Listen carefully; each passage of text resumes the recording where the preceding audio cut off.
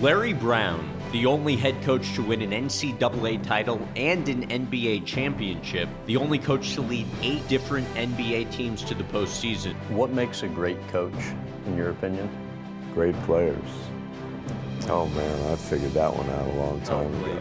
And the only U.S. male to play and coach in the Olympics. Brown is known for turning losing teams around, but also for leaving them too soon. Later in the episode, he discusses his stormy relationship with former player Allen Iverson. I wanted to fight the first couple of times, but then the players would tell me that's just Allen. All that's coming up next, right here on the In Depth with Graham Bensinger podcast. What makes a great player? It makes players around them better. Leads by example. But the biggest thing, I think, is somebody that takes responsibility for when you win and when you lose. I'm miffed by this new phenomenon in the NBA, and now even in college a little bit, that the great players want to team up so they have a chance to win a championship. Michael Jordan, Bill Russell, Wilt Chamberlain, Larry Bird, Magic Johnson, those guys wouldn't want to team up with great players. They would accept the responsibility. If they're so talented and so great, I think I can do it alone with any cast of characters that you give me. And I don't think it's a good idea. That's why I think there's such an imbalance in the pros now. When you look at so few great teams and so many, mediocre teams. But I don't understand that phenomenon now that you need to go with other great players. And I think that's a bad message going out there. What makes a great coach, in your opinion? Great players. Oh man, I figured that one out a long time ago. Oh, please.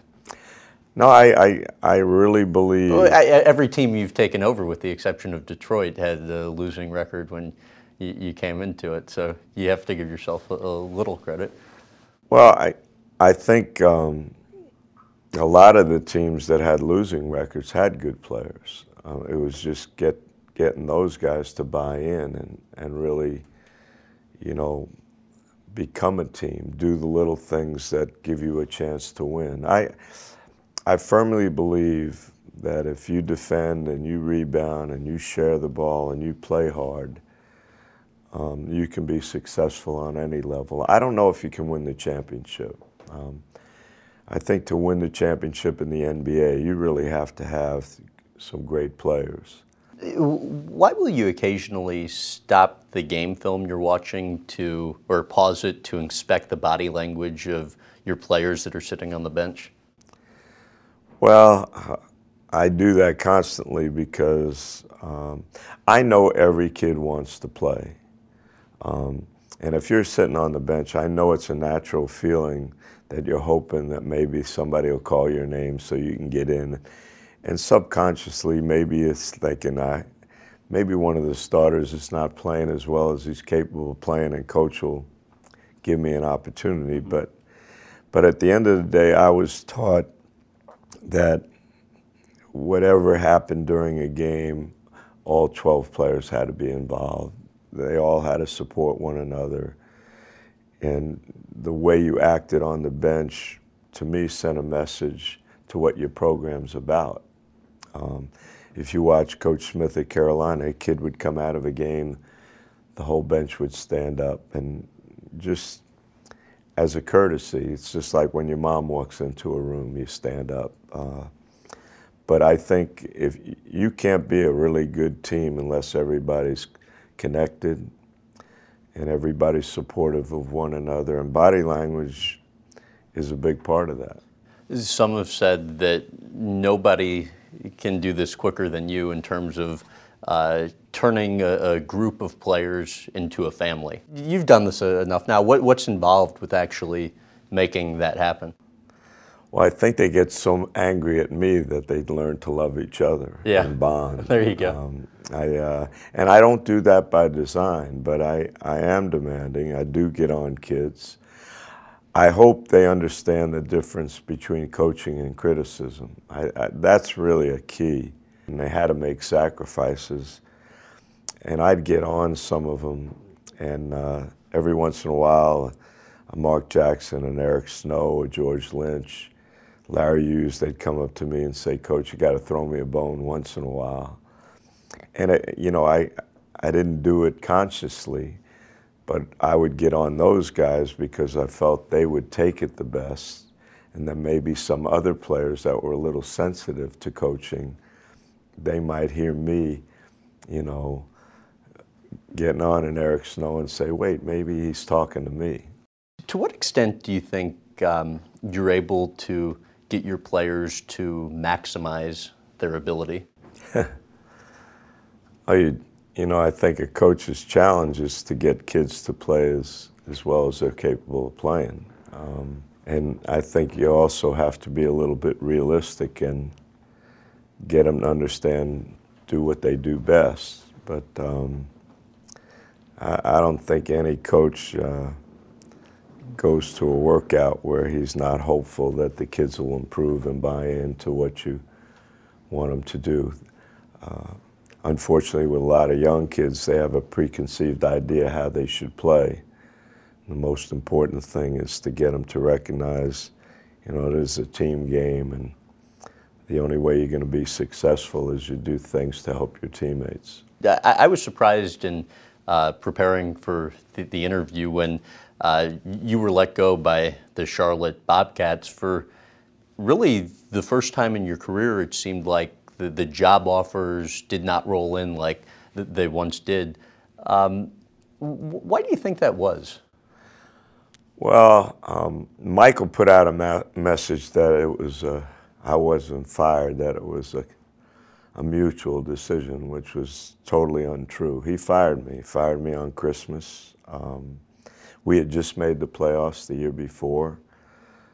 They let Tyson Chandler go. They let Raymond Felton go. Which were your guys? Yeah, they were ready to let Boris Diaw and Gerald Wallace go, which they did a short time after that. We started off poorly, and you are what your record is. And he wasn't happy with the way we started this season. And I think when somebody that you admire so much and have so much trust in fires you, I think other people probably said, well, if one of his close friends and a guy that, he had a great relationship let him go, why would we bring him back? So their mistake, that's the way I feel. But I think Michael had every right to do it. He was the owner.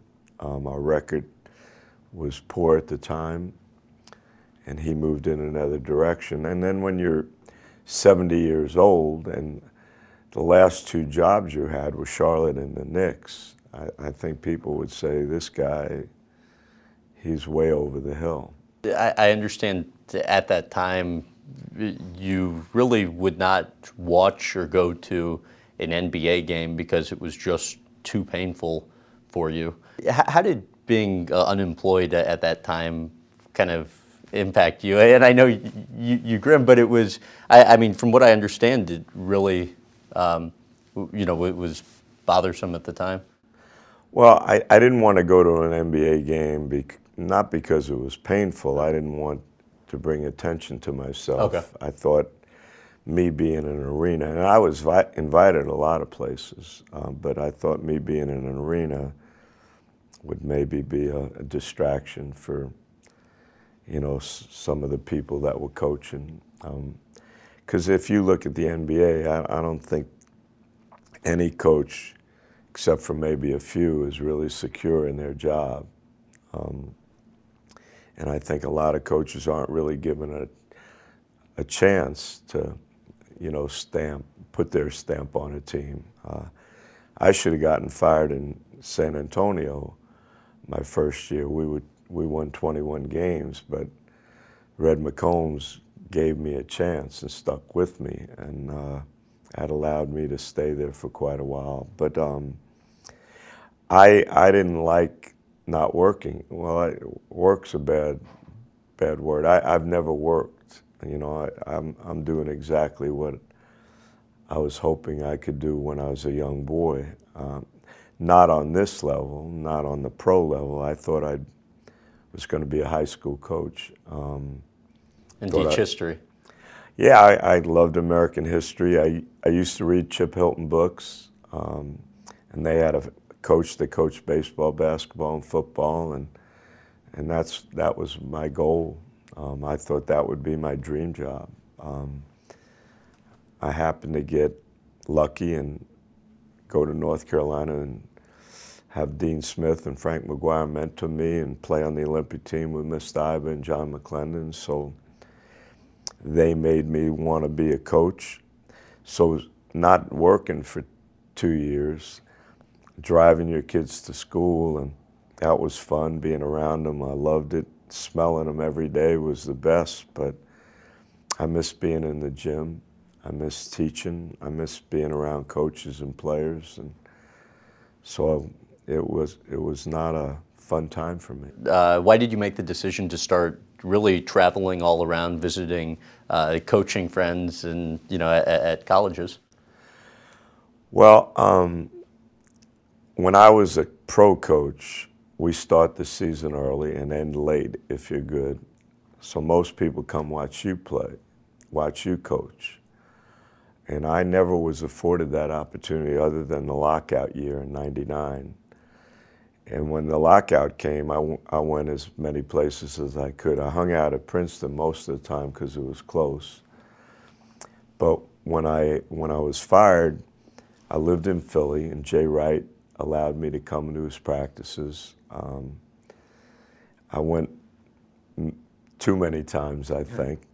But then John Calipari and Bill Self and Mark Turgeon and Tad Boyle, and I went to Delaware, went around Philly, and I just was fortunate enough that they allowed me to sit in and watch. They all used to thank me for my input, but they were saving my life. I was learning so much. Really? Oh yeah, just, when you have the background I have, and you were lucky enough to be around the coaches that have been a part of my life, both coaches I played for and coaches I coached with, there's a whole wealth of things that they teach you.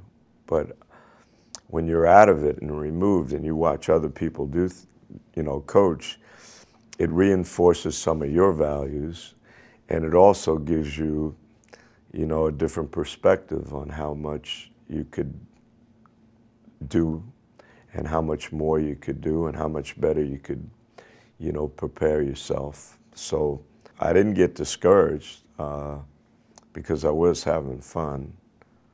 And lo and behold, SMU came open, and Navy came open, and George Mason came open, and people tried to push me for those jobs, and there wasn't really a heck of a lot of interest.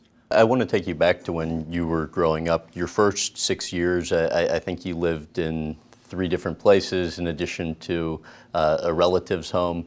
Your mom would be at work when you went to school in the morning, and I think generally still there when you came home at the end of the day. How much of a struggle were things when you were growing up? I never felt there was a struggle at all. My mom worked 16 hours a day. She worked for my grandfather in his bakery, and we lived on top of the bakery, and I had everything I wanted. There was a playground across the street. I had sneakers and a basketball, and I had a baseball bat and a baseball glove, and football. When whatever season it was, I was thrilled to death to be playing. And my mom had this one rule: when she blinked the shades, to close the store, I had to come in. I never felt I wanted for anything. And my mom had brothers and sisters that, treated me like I was their son. You mentioned your father's passing. When you were 6 years old, he ends up having a heart attack and passing away.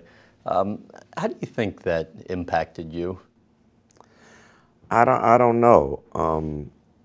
I never really thought about it till, you'd go to a father and son function or something like that. You know, it was harder on my brother because he was older. My dad was away so much traveling that, you know, I got really close to my mom. I couldn't wait for the weekends to see my dad, but again, I had so many people that took a personal interest in my life that they handled that void. Now, as I get older, I look back and there were a lot of things I really miss. You know, I would have loved for my dad to see me play and watch me coach, but you know, so many people really went out of the way to help me grow up, and I think from that standpoint, I was really, really lucky. You mentioned your brother. I believe he's around 5 years older than you. When you were head coach of the Pistons, and he's been a longtime basketball coach, you hired him as your assistant coach. How special was it for you to be able to do that? No, my brother can coach. You know, he has a wealth of knowledge. He was successful in his own way. He was an NBA head coach as well at one point, right? Yeah, and he's coached all over the world. His path was a lot more difficult than mine. I was born with a silver spoon in my mouth. He's had to work for everything that he's gotten.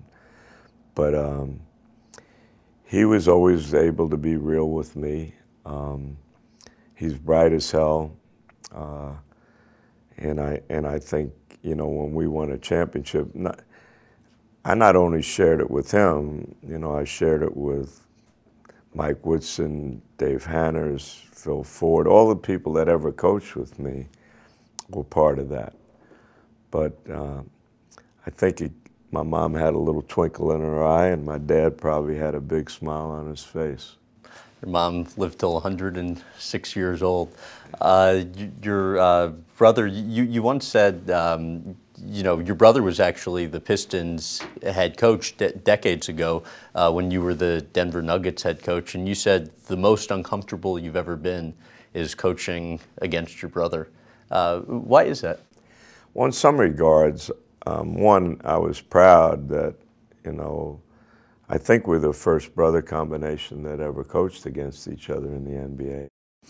But it's like coaching against a Danny Manning or a John Calipari or Mo Cheeks or Greg Popovich, people that meant a lot to you in your life. I never enjoy looking down the bench and having to coach against somebody that has been a big part of my life, except for the fact that I'm proud to having an opportunity to do that.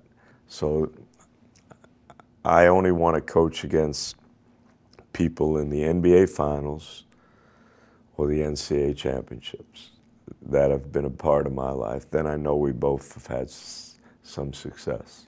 I want to mention a few very significant moments from your career and just get what comes to mind. The first of which being your Olympic gold medals, both as a player and as an assistant coach. I never expected to make the Olympic team, and I ended up, you know, our team won the trials, and they let me know the day before they selected that I was going to make the team. And then I looked at the guys that didn't make it. There was an amazing amount of great players that tried out and didn't make it, and I just felt so fortunate. And I remember when they introduced the team and each player had a little desk with his name on it, none of the press even spoke to me. You know, I was between Bill Bradley and Bad News Barnes, I think, and I just sat there. But, you know, to be one of 12 was an amazing feeling. I was asked to coach a number of Olympic teams. Coach Smith asked me to coach when they went to Montreal, but an NBA coach wasn't allowed to go, and John Thompson ended up going with Coach Smith. Mr. Iba asked me to help with numerous Olympic trial teams and help. I was assistant coach in '80 that didn't get to go. I coached a bunch of qualifying teams as well. So being part of the Olympic movement and representing your country was something that was really a wonderful thing for me. If you had to go back, and relive one season, where, when, and why? Probably my first year as a freshman coach at North Carolina, and assistant coach. To Dean Smith? For Dean Smith. I just never thought I'd have that opportunity, and to go back to your university and get to coach with somebody that's meant so much to you, that was incredible. That freshman team that I got to coach went to 3 Final Fours. Unfortunately, that coincided with Kareem's, 3 years at UCLA.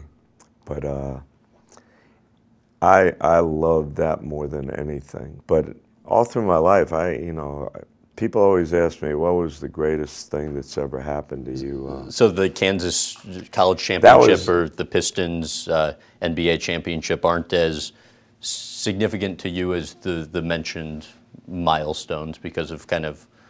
No, I mean, I don't take lightly what happened. I had the best player in college when we won at Kansas, Danny Manning. We really should have won 3 championships. The '86 team, a lot of unfortunate things happened. We had a bunch of kids foul out. Archie Marshall tore ACL in that game. I think if Archie would have been healthy, we would have won. If Danny would have been allowed to play, I'm sure we would have won. He only played 20 minutes. The following year, if Archie was healthy, I'm sure we would have had a chance to do it again, and then in '88 we won. But being around those kids and being the coach of Kansas, it was just an incredible experience. To coach, if you're a college coach, if you have a chance to coach one game at Allen Fieldhouse and represent that school, you've done it all. I know you have a great relationship with Allen Iverson now. What was the most challenging aspect in your mind of working with AI? Well, every day was a challenge. When you are able or given an opportunity to coach a David Thompson, a David Robinson, a Dan Issel, a Bobby Jones, Allen Iverson, a Reggie Miller, people like that, you got a heck of a responsibility to bring out the best in them. And you don't always do it the right way. And the great ones make it even more difficult because you go home every night hoping that you've given them the opportunity to show their talent. And they have different ways of doing it, and they accept coaching differently. But Allen's the greatest athlete I've ever been around, maybe the greatest competitor I've ever seen. But I know God put me here to coach him because there wasn't one day that I went into work that I didn't expect the unexpected with him. To what extent do you think he made the most of his talent? Oh, I think probably 90%. He's never been allowed to get the other 10% the last 4 years. Nobody's given him a chance to keep playing. And there's no doubt in my mind that he could have helped some team. I wanted to bring him back, to Charlotte. And Michael said, Larry, and Michael admired Allen. Mm-hmm. And Allen loved Michael. Michael said, Larry, if we bring him back, you're going to play him ahead of some of these young kids, and it's going to prohibit our progress. And he was right. But I'm just sick that, Allen couldn't have gone out the right way where people could, show their appreciation for him. Because everywhere we played, when Allen played, the arenas were full. And even though they were supportive of their home team, they were admiring everything Allen did. Well, and you were all about practicing the right way, and it's been reported that he would occasionally leave practice or skip out on a weightlifting session to eat tacos or something like that. I mean, how do you handle that? Knowing kind of your background. I don't know what he was doing, but he had excuses for missing practice, and I don't know how many times his kid fell down the stairs and needed stitches, or his daughter had a high fever, but again, the players that played with him loved him. And that's not always the case everywhere. They all knew he was going to give you his best every single night.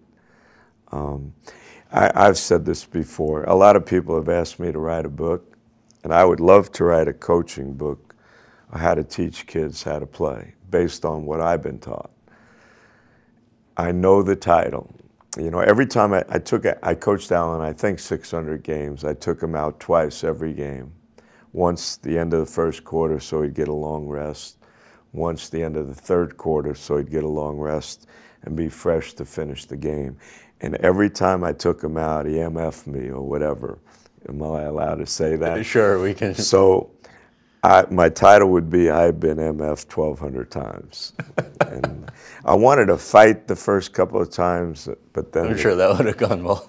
But then the players would tell me, that's just Allen. And I realized it after a while. And here I want everybody to know this. At the time I coached him, it was a challenge, but it made me a better coach and a better person. And not a day goes by that I don't appreciate the opportunity I had just being a part of his life. And so many people have been impacted by him and how he played and what he brought to the game. I want to ask you about one more moment from that relationship when it seemed to be at kind of its toughest part, at least. And this was, you know, Allen reportedly, you know, says to 76ers management, either fire Larry or trade me. You reportedly said to 76ers management, either trade him or I'm quitting. Well, we could have probably had that conversation 100 times. I'm sure he felt that way numerous times, and I don't doubt that I didn't feel it numerous times. But when I was alone with Allen, there was never a problem. His difficulty was if I ever said anything in front of the group. He had so much pride in himself that if I ever brought out something that I thought he needed to do better or he didn't do well enough or I thought he took a bad shot or gambled defensively, if I said it, you know, corrected him in front of the group, it was very difficult for him. But I had Eric Snow, George Lynch, Aaron McKee, Theo, Matt Geiger, Tyrone Hill, Dikembe Mutombo, Larry Hughes. I had all these people around me that I would coach them and they would help Allen. And they had to be a pretty special group, but they loved him, they respected him. They would get exasperated by some of the things he did, but they knew come game time, he was going to do everything he can to give us a chance to win. So that got me through so many days. And I think when I look back on teams that people bring up to me that were special, the 2001 team, I think people in Philly thought we won the NBA championship because of the love they had for that team. And obviously Allen was the first and foremost player on that team. The New York Knicks, you know, it lasted one season before you were let go. Obviously the season didn't turn out well with, I think, it being the team's worst record in 20 years. What happened there? We were a bad team. Look at the roster. I mean, it was a bad team. And when you're a coach, you are what your record is. And I did all the wrong things. I didn't establish a relationship with the owner, James Dolan. He wanted to win in the worst way. He really tried to give me every opportunity, every resource to be good. I went through Isaiah Thomas, and I think that the messages that James Dolan was getting back about me were not entirely true. I inherited some guys on my staff other than Herb Williams that, you know, I thought made it difficult for me. Herb was great. I never ever, you know, would build a staff with people other than guys that loved me, that cared for me, that respected me. How did that impact your relationship with Isiah? I thought I had a great one with him. I admired him. I was one of the coaches in 1980 when he made the Olympic team. I don't think there was a more, a better player than him. He was special. I admired the way he played. But, working for him, he had a whole different personality than the one that I had learned to respect and admire. And it was very uncomfortable for me. You can't be a coach and have the GM involved with your players, involved with your coaches. There's got to be a fit where there's one voice and everybody's on the same page. Isiah had an entirely different agenda, and you can't work in those situations. And I think he's bright, and I think he felt he was doing the right thing, but he made it impossible for me. And that's no excuse. I mean, he didn't coach the team. I was the coach. But I'm convinced if they would have kept me, we'd have won. Things don't happen overnight. Right. And I know I can coach, and I know I would have made that team better. The owner was quoted after the fact as saying, something like you wanted to waive all the players from the roster, including Stephon Marbury, which he said would have cost him, I think, like $150 million. Was there any truth to that, with wanting to waive the? I didn't say waive. I wanted to make changes that needed to be done, and look at what they did. Right. Who the guys left? They got rid of those guys down the road. I didn't bring them all there. So I just know if they would have listened to me and trusted me, we'd have been great pretty quickly. I'm completely confident of that. But again, James Dolan was a great owner. I just did a bad job of letting him know what I was about and how I felt a team should be built. The other thing that I was surprised by in kind of the research, you get a volume of profile stories from all throughout the years about you. Why are you smiling about it? Oh, well, I guess it's the amount of print copy that's been devoted to your coaching changes over the years, and either, criticism or people poking fun at it. And I mean, it just seems like, whether you stay at one place for a year or 3 years or 10 years, if you want to switch roles every few years, you need to do what makes you happy, and that's your right, and you've earned the ability to do so. So I guess I'm just curious, in your mind, why you think you've received criticism for that over the years? I don't know. I look around. I never had the intention of leaving. A lot of people tell me people were angry I left because maybe they thought I was doing a good job and I was a good fit. Right. I really believe in my heart that's a big thing. But like I told you before, I really felt I had reasons to leave. I'll give you an example. I loved UCLA. J.D. Morgan died when I was there. He was the AD. My relationship with UCLA was strong, but he was the one that I wanted to work for. And people don't look at that like that. And then they look at, UCLA went on probation when I left. Well, they had 88 violations prior to me going there. They had 2 when I was there. One of my assistants gave out an illegal shirt, and one was an illegal meal. And they look at me as a guy that left and put them on probation. I had nothing to do with that.